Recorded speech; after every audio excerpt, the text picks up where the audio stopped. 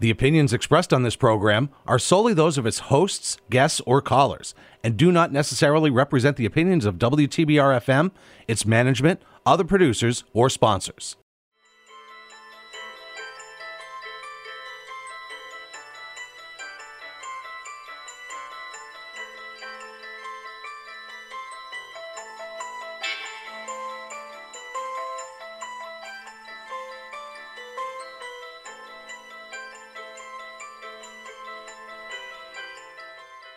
Welcome to Beyond, an hour-long program of science fiction and fantasy. I am your host, Beverly Prentice. I hope you enjoy the program.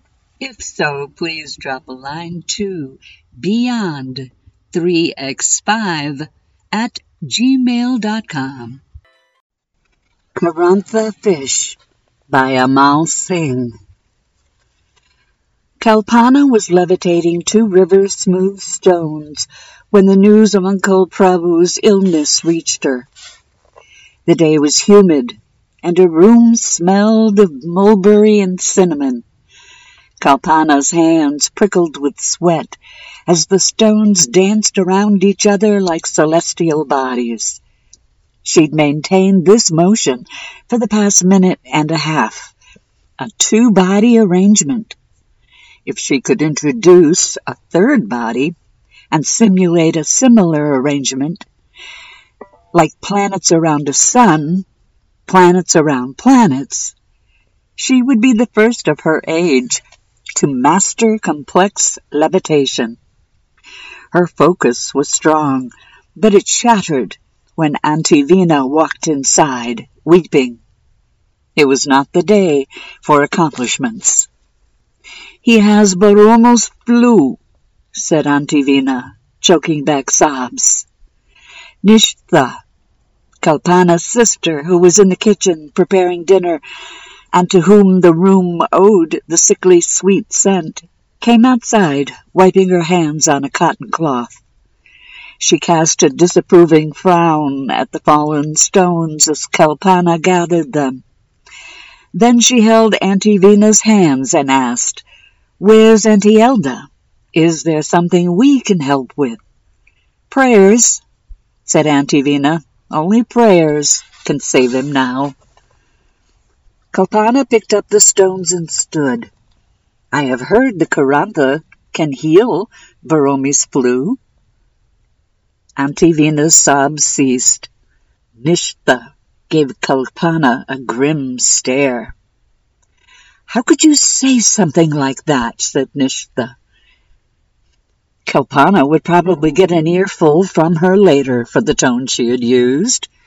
"The Karantha is a vile sea creature of the deep and the dark. We Ashurans only eat from the land."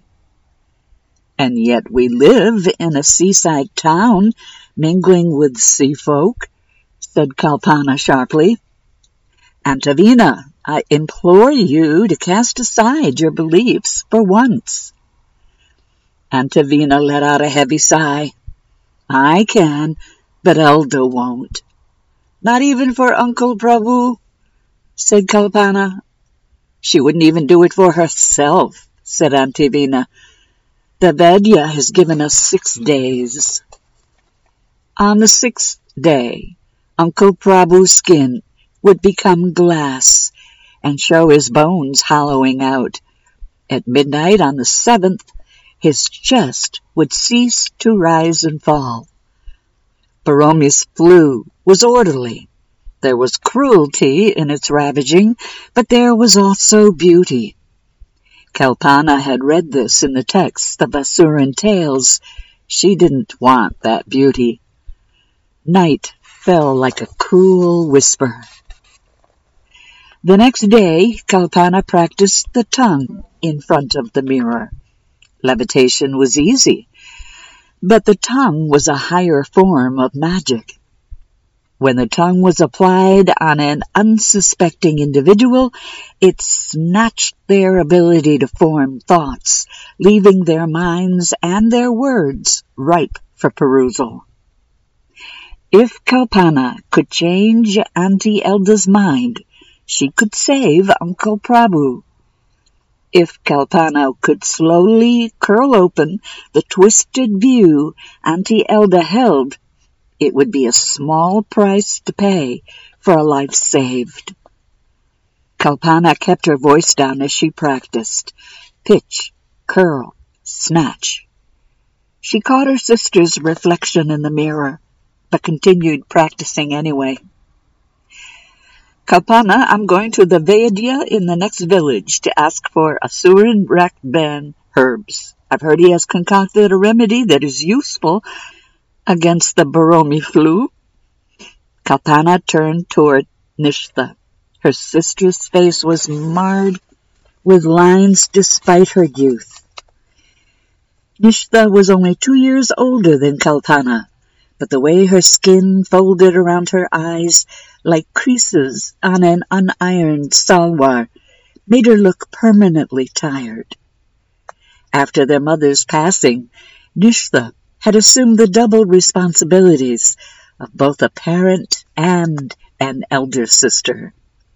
And despite the small gap in their ages, Nishtha never flinched from reminding Kalpana who was the more mature sister. The other Vaidya will be useless, trust me, said Kalpana flatly.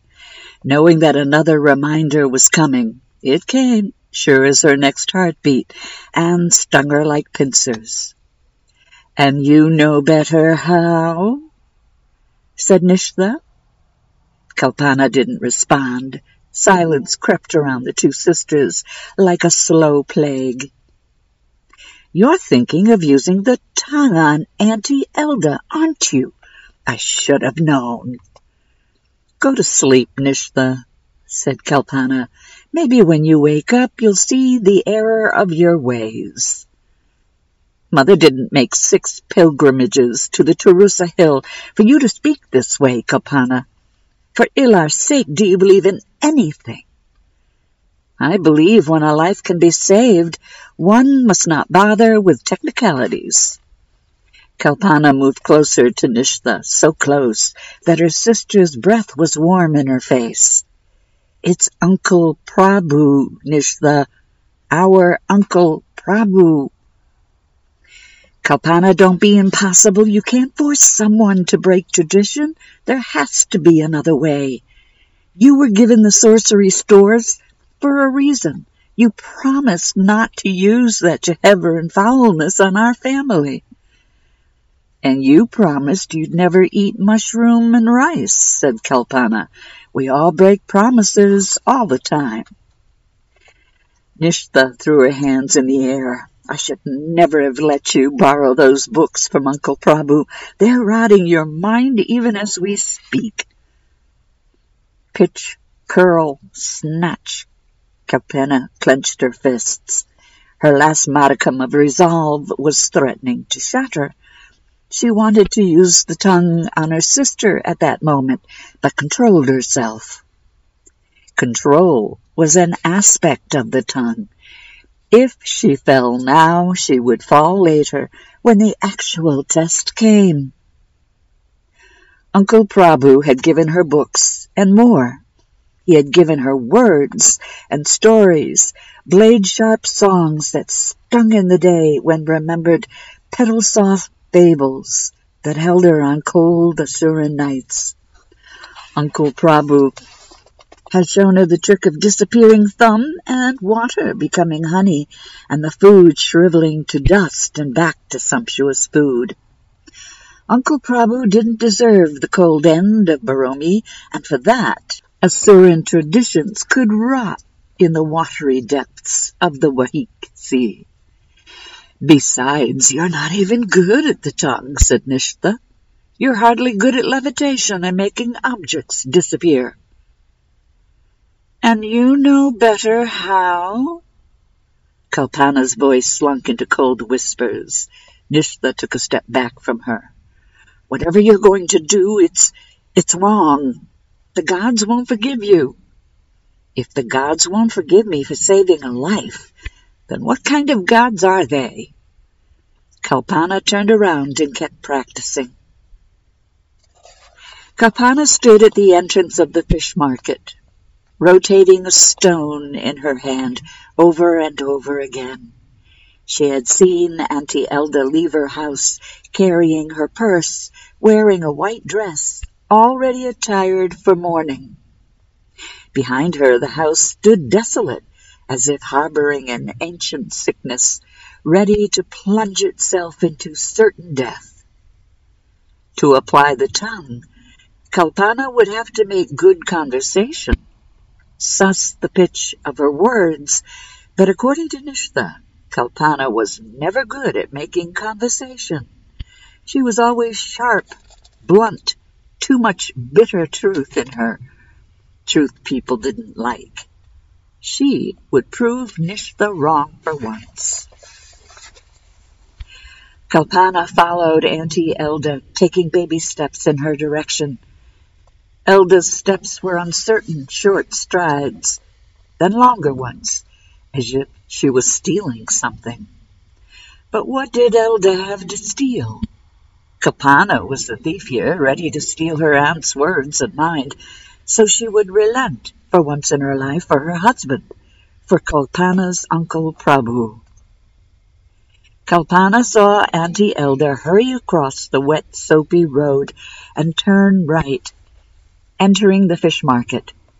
Above her, the Assurance sky, not quite dark, hung on the periphery of a deep violet. One gibbous moon, half red, rested in space like it didn't belong there. Breadcrumbs of another lost moon lay splintered and splattered across the sky.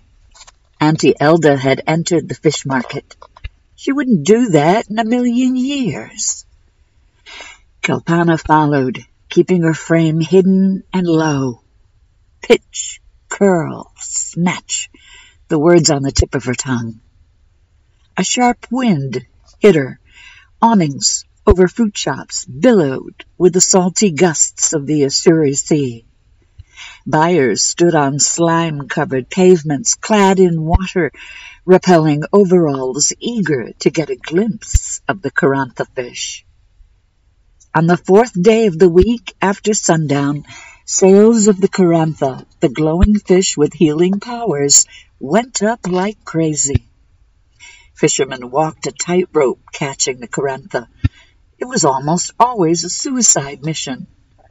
This was the reason why the fish was the most expensive food item in all of Ussuri, and a lucrative export to far-off lands like Karmi, and even off-planet like the Jehuma Center.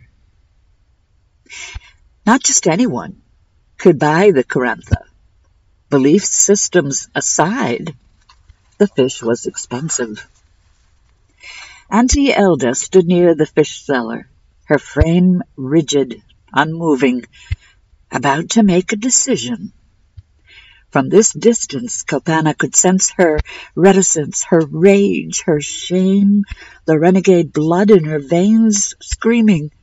But she could also sense love, deep, unmoving. Love could rattle those beliefs, couldn't it? Elda won't.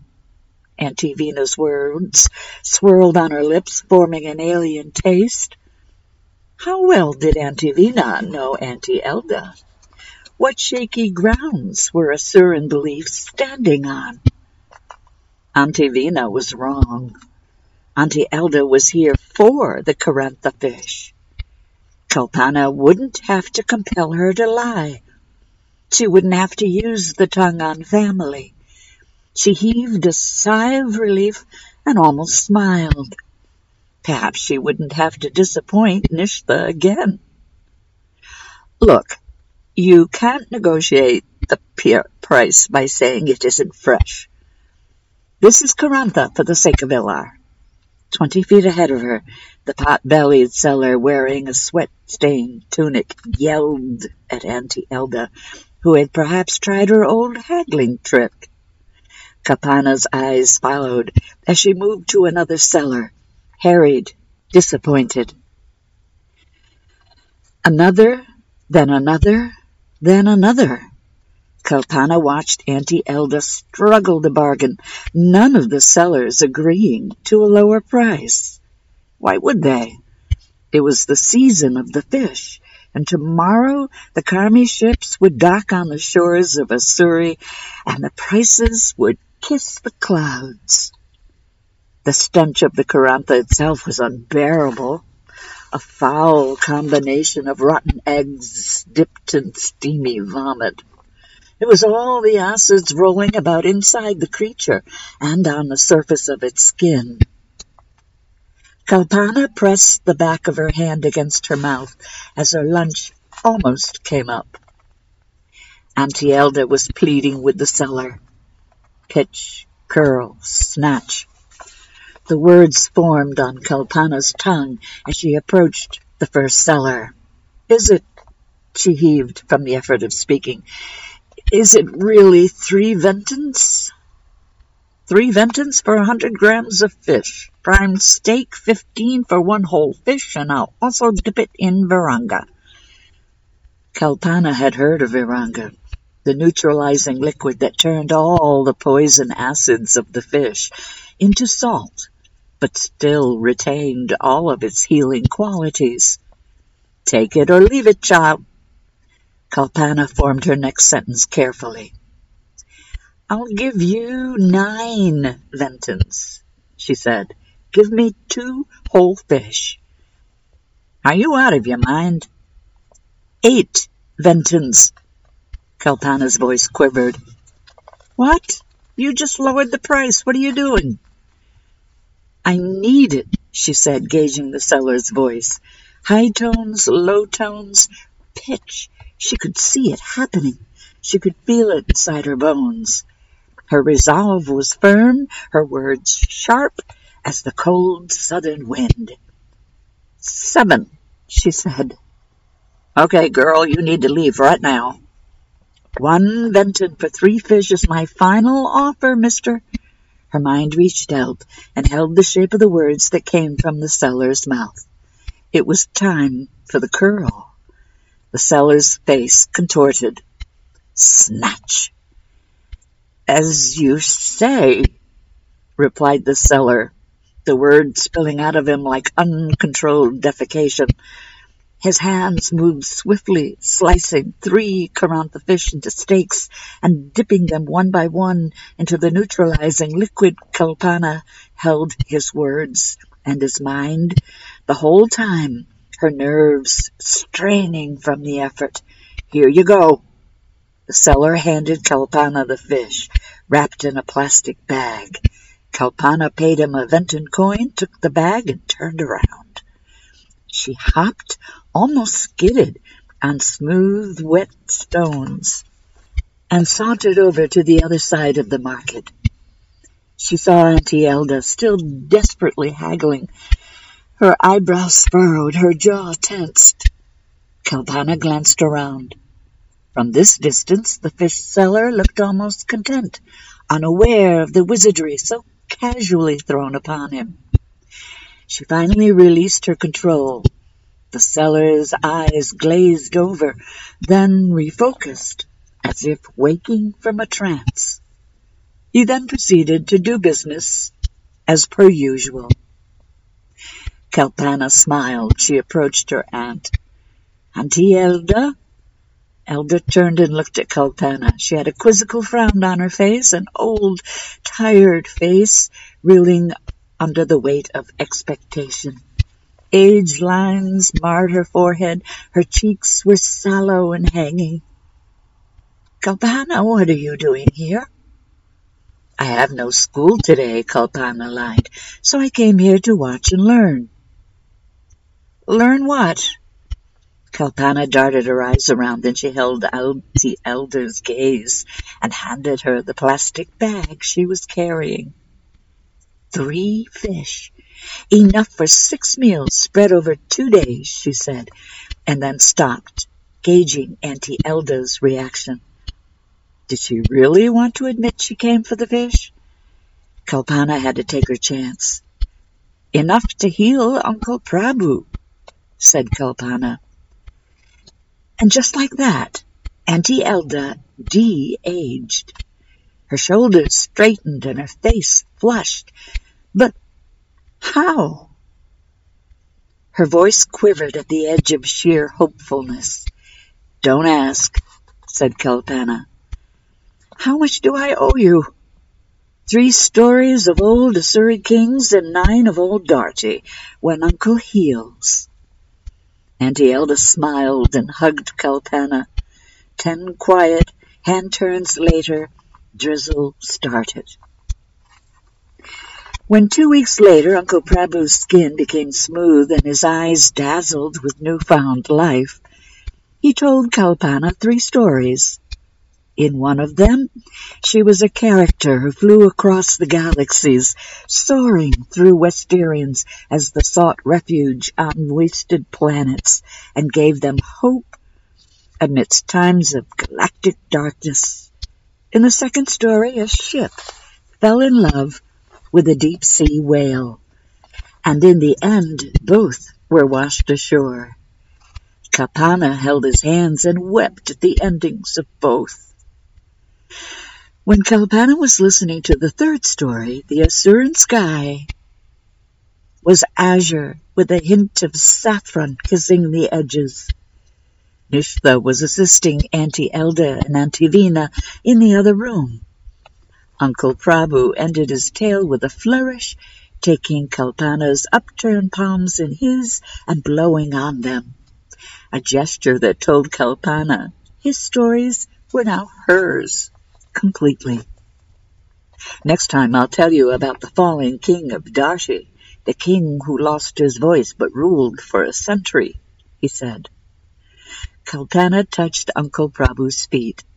Then she heard murmurs outside the room, voices that belonged neither to her sister nor her 2 aunts. Uncle Prabhu looked up, his temples streaked with worry. Kalpana heard her name called out. The priest was wearing orange-green robes and had a murky paste smeared across his forehead. He was swaying a bronze kamandal from which smoke was wafting, suffused with the smell of cinnamon and earth. Along with the smoke, the room was filled with the dull chants of the Avresti, the dedicated priests of the Temple of Ilar, housed at the top of the Tarusa hill, their voices magically ensconced inside an ash ball that burned perennially inside the kamandal. Auntie Veena inhaled the smoke, as did Nishtha. Auntie Elda stood a few paces away, looking at the priest with fear in her eyes. "This house has been besmirched," said the priest. But there was no malevolence in his tone. His words were repeated in the chants of the Avresti, in the old Asuri tongue. "I can purify it only so much with holy smoke, but true purification is farther still." Kalpana expected an accusatory stare from her sister, but none came. All eyes were downcast. "Are the gods angry then?" Kalpana asked. The stares came then, from Nishtha, from Auntie Veena, but not from Auntie Elda, whose eyes said so much without saying anything at all. "I can't presume anything like that," said the priest. "The will of the gods is the will of the gods. I am just a messenger for the Avresti." "And what's the message?" "A 3-way penance is required, else this house will be ostracized from the Asuran Council." The priest left. The voices of the Avresti hung in the air briefly, like the dying smoke from the kamandal, and then faded. "It was inevitable," said Auntie Elda, her knees crumbling. "I'll have to go atop the Tarusa hill and complete the 3-way penance." Kalpana ran up to Auntie Elda before the others could react. She cupped the old woman's elbows in her palms and helped her gently but firmly to her feet. "No," she said, her voice tinged with determination and only the slightest hint of rage. "It's on me. I'll do it." "Kalpana, what are you talking about?" said Nishtha. "It's only fair," said Kalpana. "Why must Auntie Elda bear the burden of something she wasn't going to do in the first place?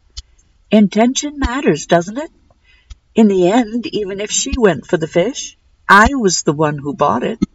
I was the one who used the tongue. I touched the fish first." She stuck to her faith. "The rest, as I have always said, is a mere technicality." "The gods don't differentiate between technicalities," said Nishtha stubbornly. "If you fail the three-way penance, both our houses will be severed from the Asuran Council. Do you have any idea what that would bring upon us?" "Kalpana, you have your entire future ahead of you," said Uncle Prabhu.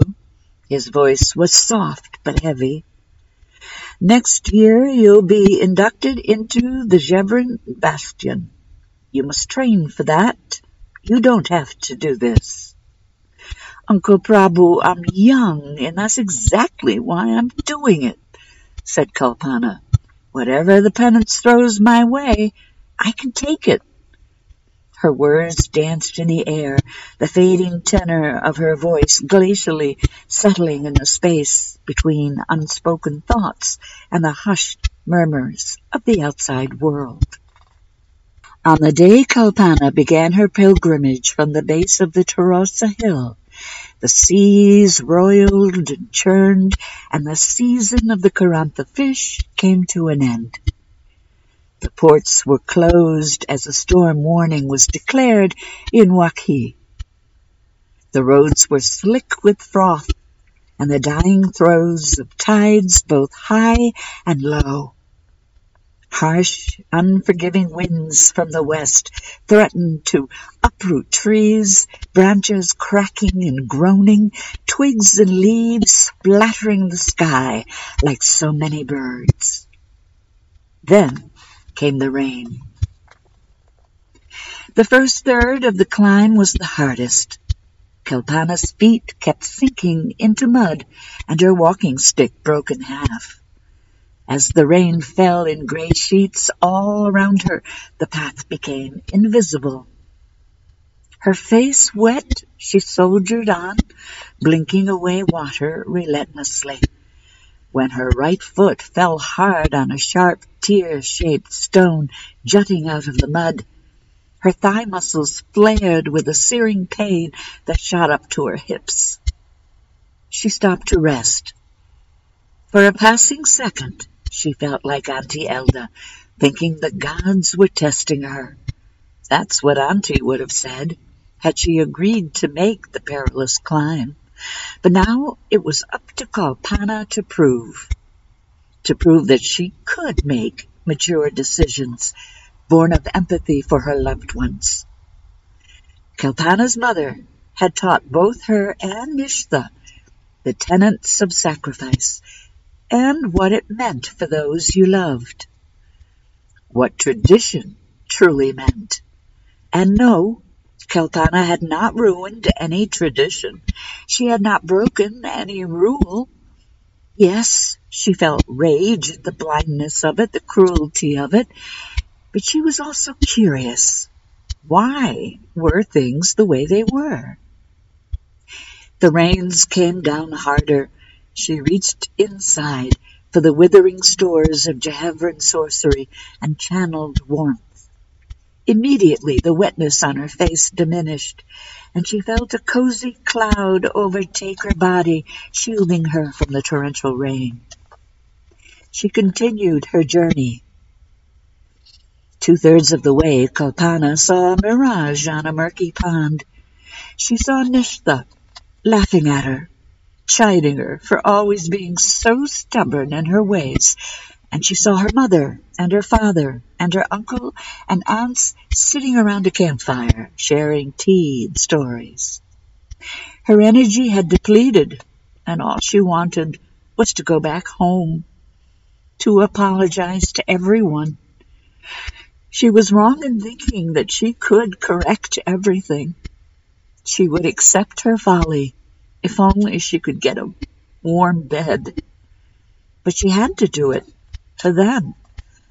And so she soldiered on. An hour later, when the magical cloud engulfing her dissipated, she saw sun peeking from behind actual white clouds. The rain had stopped, and the sky looked baby new. In front of Kalpana, a muddy trail ascended all the way up to the summit, to the temple of Ilar, a cracked stone finger pointing to the sky, its base a clenched fist. Stone steps were edged into the face of the mountainside, merging finally with the first marble steps of the temple. The last leg of the climb was steep, but it was meant to be a final test. Kalpana stumbled and clawed her way to the temple steps. Her knees bruised, her will shattered, but not completely gone. She collapsed in a puddle of limbs on the cool marble and stayed there, breathing softly for a while. Then, from the corner of her eye, she saw naked feet approaching her. She looked up. The kind, gleaming face of an Avresti gazed down upon her. She struggled to her feet, but when she stood up, she only came to the waist of the chosen priestess of the god Ilar. The last time someone came for a penance, the other moon was still intact in the sky, said the Avresti, and you are just a child. What did you do? I thought, Kalpana struggled to form words, I thought you knew. As an Avresti, I have my eyes everywhere, right from the shore of the Washi to the deserts in the north. Sometimes we tend to miss things. The Karantha, said Kalpana. Then she told the Avresti everything. Kalpana was surprised at the savagery in her own words, the rage at the helplessness of her family in the face of traditions thrust upon them. When Kalpana was finished, the priestess grabbed her arm and ushered her inside the temple, fiercely, but also gently. The interior of the temple compound was just a bare, squarish space. Right at the center of the compound simmered the fire that wasn't a fire. Red gold ribbons swayed and fluttered like tree branches against an absent wind, sprouting from the cold marble beneath, the physical manifestation of a god. There was no flame. A wrong has been done, said the priestess. I sense a desperation in you, Kalpana, to prove what you think is just, what you think is right. I think I am, said Kalpana, her throat dry and itchy, and I stand by my decision to use the tongue and to help my uncle survive.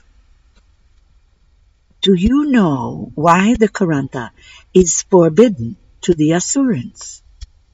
Kalpana shook her head. The priestess sighed. The Karantha is a creature that feeds on unnatural organisms that grow on the Wakhi seabed. The original inhabitants of Wakhi ate the fish, and it immediately consumed them. Madness came upon them, and they fled the lands, clawing at their faces. The Karantha changes the Asuran body from the inside, irrevocably, because their bodies aren't designed to handle it. While the second generation Asurans understood the transformation, the science got lost in the tales they told. But when the Varanga liquid was invented, it took away all those poisonous properties of the fish, making it palatable for everyone, even the Asurans. Yet the myth of the transformation still remained, and the Asurans clung to it obstinately. What about the gods? Gods couldn't care less about what you eat. I must confess, we the Avresti are at fault for not caring enough about what goes on down there. We see too much sometimes, too little at others. Relief enveloped Kalpana like a warm embrace. There was, after all, some justice in the world. Kalpana, change will be slow. I must confer with the other Avresti for an exception regarding that Carantha and its consumption.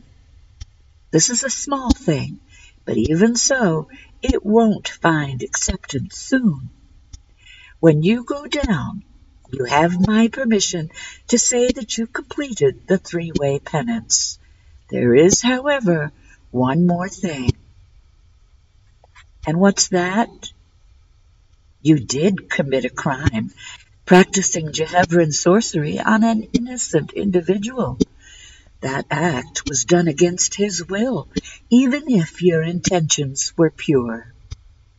To exercise your choice, you took away another person's. That wasn't taken lightly by the gods. I must ask you for a sacrifice, and that will be your true penance. Kalpana closed her eyes and took a deep, cold breath. Overhead, the sky turned white. Nishtha wasn't ready with an "I told you so" when Kalpana returned with her ability to channel Jehevran sorcery permanently severed, and her voice taken away. Instead, she pulled Kalpana into a hug. Both sisters stood on the porch for a moment, stretched to eternity, one cohesive unit. Later, when they broke apart, Kalpana spat out 2 long strands of her sister's hair that had clung to her lips. Nishtha smiled weakly, then took her hand. When the Asura Council eventually came to their house, they didn't come to sever their ties and refuse them food rations and water. Instead, they came to pay their respects to the girl who had spoken to a god. They came to listen to Kalpana utter the Avresti chant, a deep, resonant hum of 6 priests and priestesses. They had come to listen to the girl who had completed the 3-way penance while braving a storm. For a whole year, the Avresti chant was the only sound that came out of Kalpana. For the most part, she remained quiet. Quiet brought about solitude, and solitude brought about perspective. Perspective soon gave way to understanding.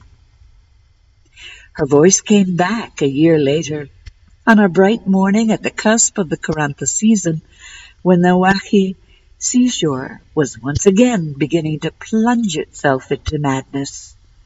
The first word she spoke was the name of her sister while she was preparing the morning tea. Nishtha came into the living room, her eyes brimming with happiness. "Oh, my dear child, you did it," Nishtha said, her voice taking the grave, happy, sad tenor of their mother. It was a day of celebrations. Uncle Prabhu, Auntie Elda, and Auntie Veena spent the evening at Kalpana's place, eating a nice brinjal potato curry simmered in spicy tomatoes, along with fragrant coriander rice, listening to Kalpana narrate her encounter with the Avresti in her own words at last. When Kalpana was done, it was Auntie Elda who spoke first. "Kalpana, you are so brave," she said, her voice choking up. "How will you go to the Jehevran rest station now? Your sorcery stores have all been taken away by the gods." Kalpana let out a sigh. "I don't want to anymore," she said. "I'd much rather remain here and help the Asurans." Maybe one day become a part of the council itself. It's what Mother wanted, after all.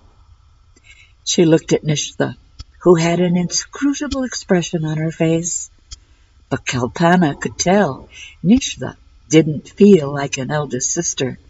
They were equals now, forever, in heart and in mind. I feel it's partly my fault, said Uncle Prabhu after a while, his voice a low whisper. If only I had been a little more careful on my travels, I wouldn't have contracted the Baromi. None of this would ever have happened. No, Uncle, said Kalpana softly.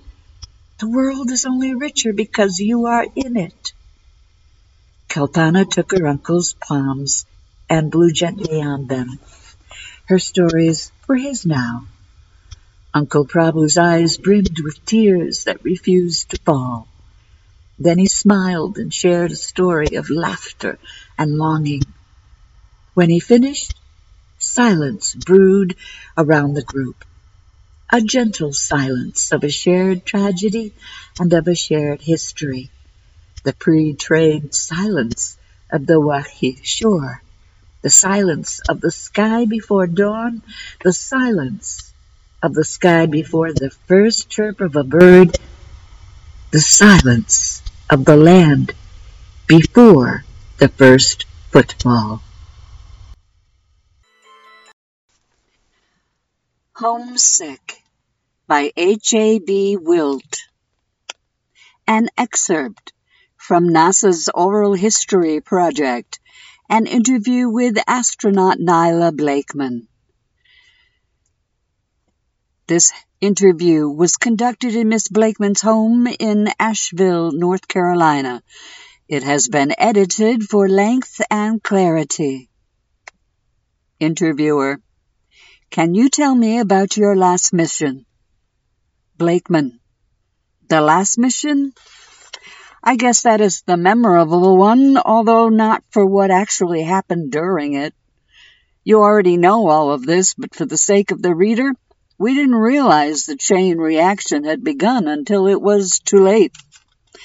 Space debris had been building up in orbit for decades, defunct satellites from the Cold War, and jagged clouds of metal from foolish anti-satellite missile tests. In the years before it happened, some companies developed ways to move old satellites into higher graveyard orbits, where they couldn't cause problems. NASA had even funded innovation grants for space providers to start cleaning up. We had a few close calls, a couple of near misses, but we were aware of the problem, right? We were doing better debris mitigation analysis before launches. We were deorbiting satellites within a few years of finishing their missions, and the Defense Department was tracking everything bigger than a dime. Nobody really thought Kessler syndrome was around the corner, or that we wouldn't see it coming. Interviewer: But it had already started. Blakeman: Irrevocably. I was a botanist on the 7th Mars mission. It sounds more exciting than it was. Nobody really puts the 7th mission in the history books, beyond a cursory mention that we arrived there and later became the last ones to make it back. Astronauts had already found the monumental stuff, water deep under the surface and ancient fossils of bacteria, by the time our mission landed. My job was to keep the modified bamboo and corn crops growing in the greenhouses. We were aiming for a generation that might be able to live in that planet's atmosphere one day when it was thicker. The corn wasn't doing too well when I was there, but the bamboo seemed hardy enough. The engineers had tried a few different strains. I wondered if any of them are still growing. On the way back, maybe a month or two out, Houston checked in to let us know an old offline Russian satellite had drifted into the path of one of the satellite mega constellations. I still don't know how they missed it. If the Pentagon was supposed to be monitoring everything, I'm convinced some a-hole who was supposed to flag it wanted to stop the space program and ignored it, not quite realizing the societal disruption and stagnation they were signing all of humanity up for. The congressional inquiries didn't find any smoking gun. They claim it just slipped through somehow. Either way, it was bedlam. We always used to hear that space is big, that we really can't conceive of how far various objects are from each other in that vastness. Most orbits we were using were spread out enough that those graphics showing how congested it was up there weren't telling the whole story. But with debris traveling in all directions, faster than bullets fired from a gun, and with more man-made objects in space than ever before, the distance was hardly insurmountable. The damage was exponential. It seemed at first like they could contain it to that satellite constellation by rerouting the ones that were still maneuverable, but other orbital paths were quickly contaminated. Watching it unfold, it almost felt deliberate, like the debris cloud was systematically hunting down everything they had thrown up there to fuel it. We were hit by some debris when we landed, but we got lucky. A meter of warped metal punched a hole through the payload bay, but it was sealed off from the life support systems, and we weren't carrying anything particularly important. Beyond that, the whole craft was covered in fine dust. A few surface-level pockmarks didn't make it far enough to kill any of us or wreak havoc on the controls. We made it, the last ones to return.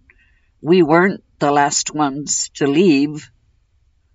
The poor folks who went to mine that asteroid were. God rest their souls. Interviewer: How did you feel when you landed? Blakeman: Sad, really. I should have been grateful, but it felt like the end of so much we had worked for. I miss space travel. I'd done a few stints on the space station and a couple trips to the moon and back before we set off for Mars. It was breathtaking every time. Other people can lose their minds out there. I felt truly alive.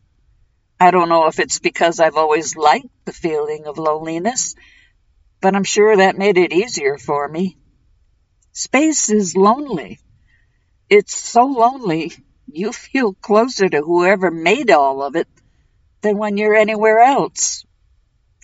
I won't bore you with poetic descriptions of the sea of stars or the velvety darkness of it, but it was so powerful to experience.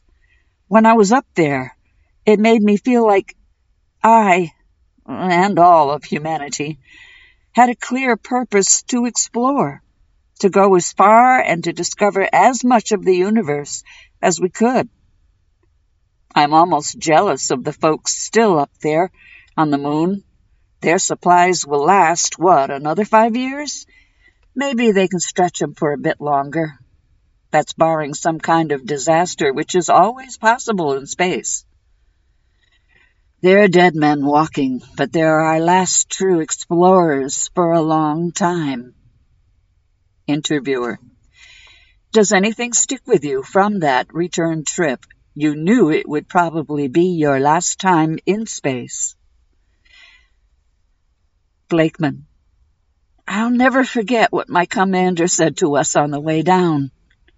Wen was tough, almost emotionless the whole time I knew her, but the day we landed, some cracks started to peek through.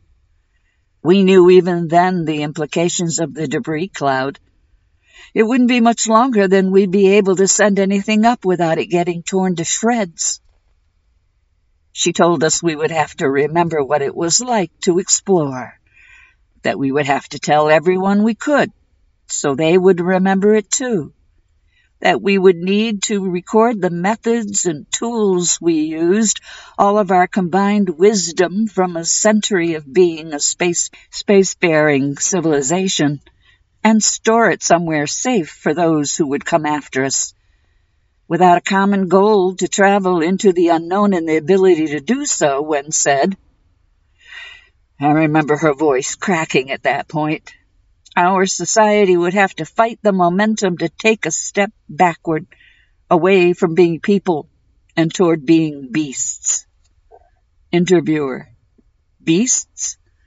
Blakeman. I agree with most of what you said, but not that last part.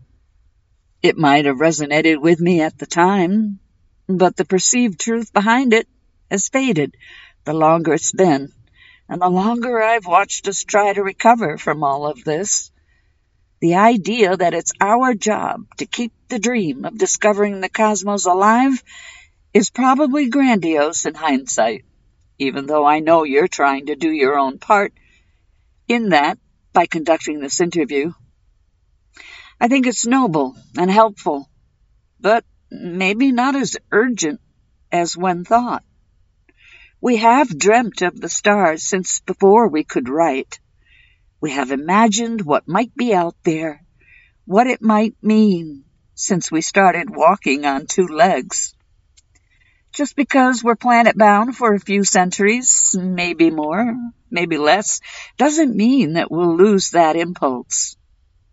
We'll have another chance someday, and if there are still humans walking the earth when the opportunity comes, I know they'll seize it.